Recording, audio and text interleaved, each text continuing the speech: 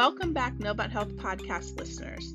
In this third and final episode from Dr. Naveen Bhojwani, practicing OBGYN for Novant Health's Bradford Clinic and System Physician Executive for the Women and Children's Institute at Novant Health, we are going to share some really important resources for our expecting moms in the community. Time is ticking and we understand. We want you to know that we have made every effort to keep the resources accessible for you as you plan your birthing experience. Stick around for those of us who are considering family planning while we shelter in place during COVID-19.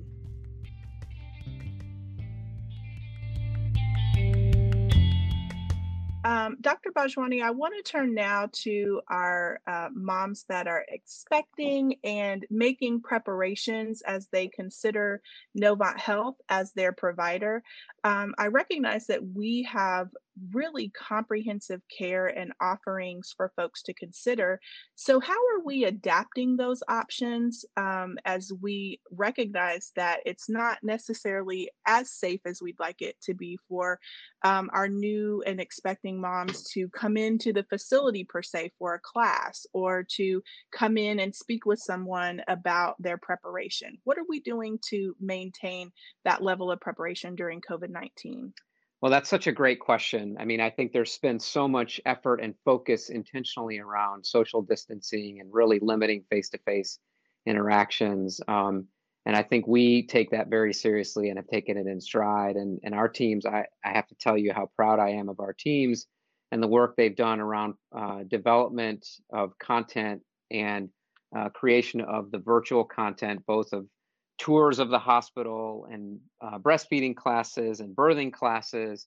I think these are classes that typically fill months in advance, kind of on a regular basis, and really are something that parents are excited to look forward to going through, and really to have to kind of disrupt that because of the need to restrict visitors in the hospital and face-to-face interactions. We really felt like we wanted to make sure that our patients that are excited about it, that want to know more about the hospital, want to know more about their birthing experience, want to know, kind of what support will be available from a breastfeeding perspective, or they will have those options. And so the teams have created these really comprehensive classes, and the uptake has been fantastic. So I encourage, if you have the time and the interest, please check them out.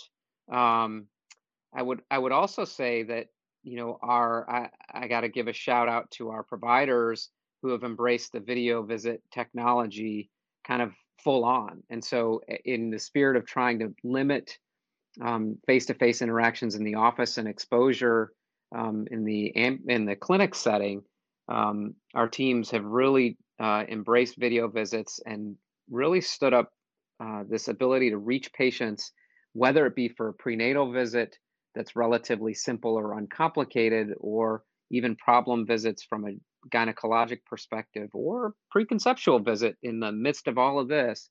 They can do that pretty seamlessly across the practices, and really provide nearly an equivalent experience to the in-person visit in the office. And so a really great way to keep people safe and still get them the right information and the right care that they need. Excellent. Those sound like wonderful resources for folks that really are trying to do their best to navigate preparation for a birthing experience amidst COVID-19.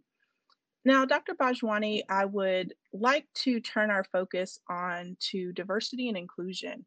COVID-19 has created uncertainty in our communities, and we'd really like to know what you and your team are doing to ensure that we maintain respect for different cultures. This pandemic certainly has probably thrown a monkey wrench in our abilities to keep that on the forefront, but we know how important it is. And so we'd love to know how you all are navigating that. So as you and hopefully our listeners know, COVID-19 does not distinguish by any kind of race or gender or age necessarily. And so, we had kind of some preconceived ideas that infections would be prominent in certain demographic groups or age ranges, and really the infections have spanned quite a broad range. Now, the upside is that we've seen very limited amounts in the pediatric patients, but across our spectrum of patients, especially in the obstetrical world, really all comers. And I'll share with you just one kind of example of how our team handles that. So, with the universal masking that went into effect in our facilities and clinics a couple of weeks ago, the decision was made really to kind of try to protect everyone from exposures. And what we did not realize is there are hearing impaired individuals that really are going to be their ability to read lips was impacted by the use of masks.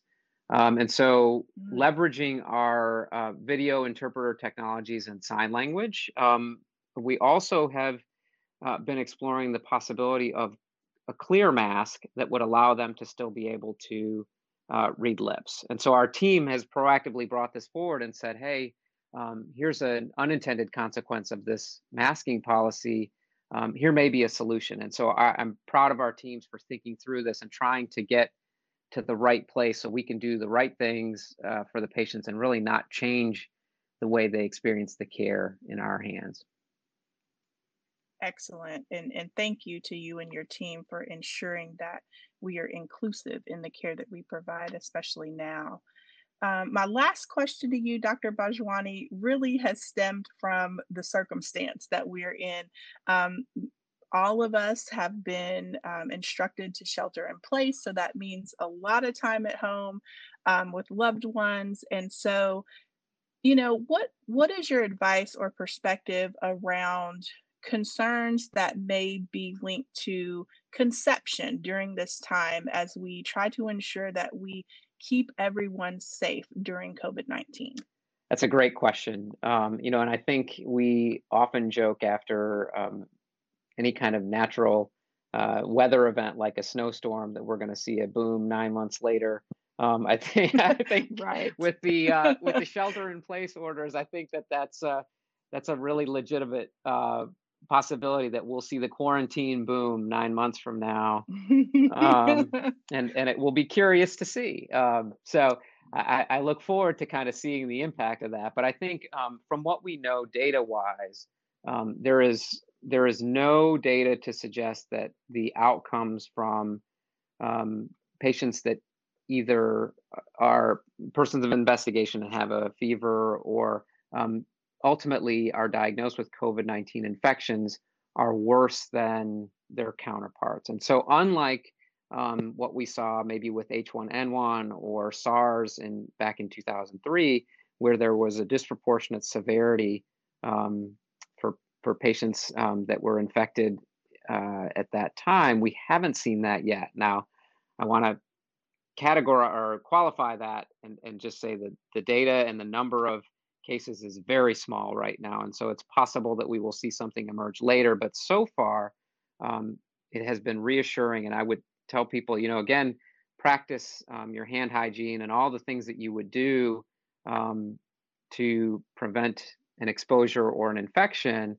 But I don't think you need to limit your family size or avoid a conception simply because of the pandemic situation we're in right now. That will move through, and really, the surveillance for pregnancies that have experienced an infection are not all that different from our standard practice of care, at least at this point.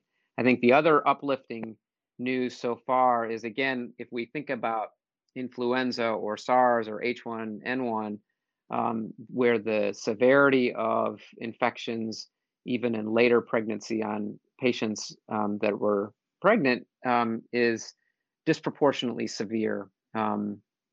We haven't seen that with the COVID-19 infections. So thankfully, the rate of severe illness or critical illness really matches that of the general population of non-pregnant people. So that's actually reassuring. And still remember that 85 to 87% will have mild disease and really kind of move on. And it's that minority of 10 to 15% that will have more significant disease that will need more supportive care, but even that, only about 4 to 5% will range into that critically ill area. So definitely something positive to take away, that our pregnant patients, at least so far, do not seem to be at greater risk of adverse outcomes. Excellent. Well, this has been great advice, great insight, and I think it certainly will go a long way to both inform our community for those that are considering or expecting, and really help us maintain this level of safety and assure folks about the quality care that they'll receive from Novant Health. So, Dr. Bhojwani, thank you so much for your time You today. got it. Thank you so much for taking the time to listen to this important information for our new and expecting mothers in the community.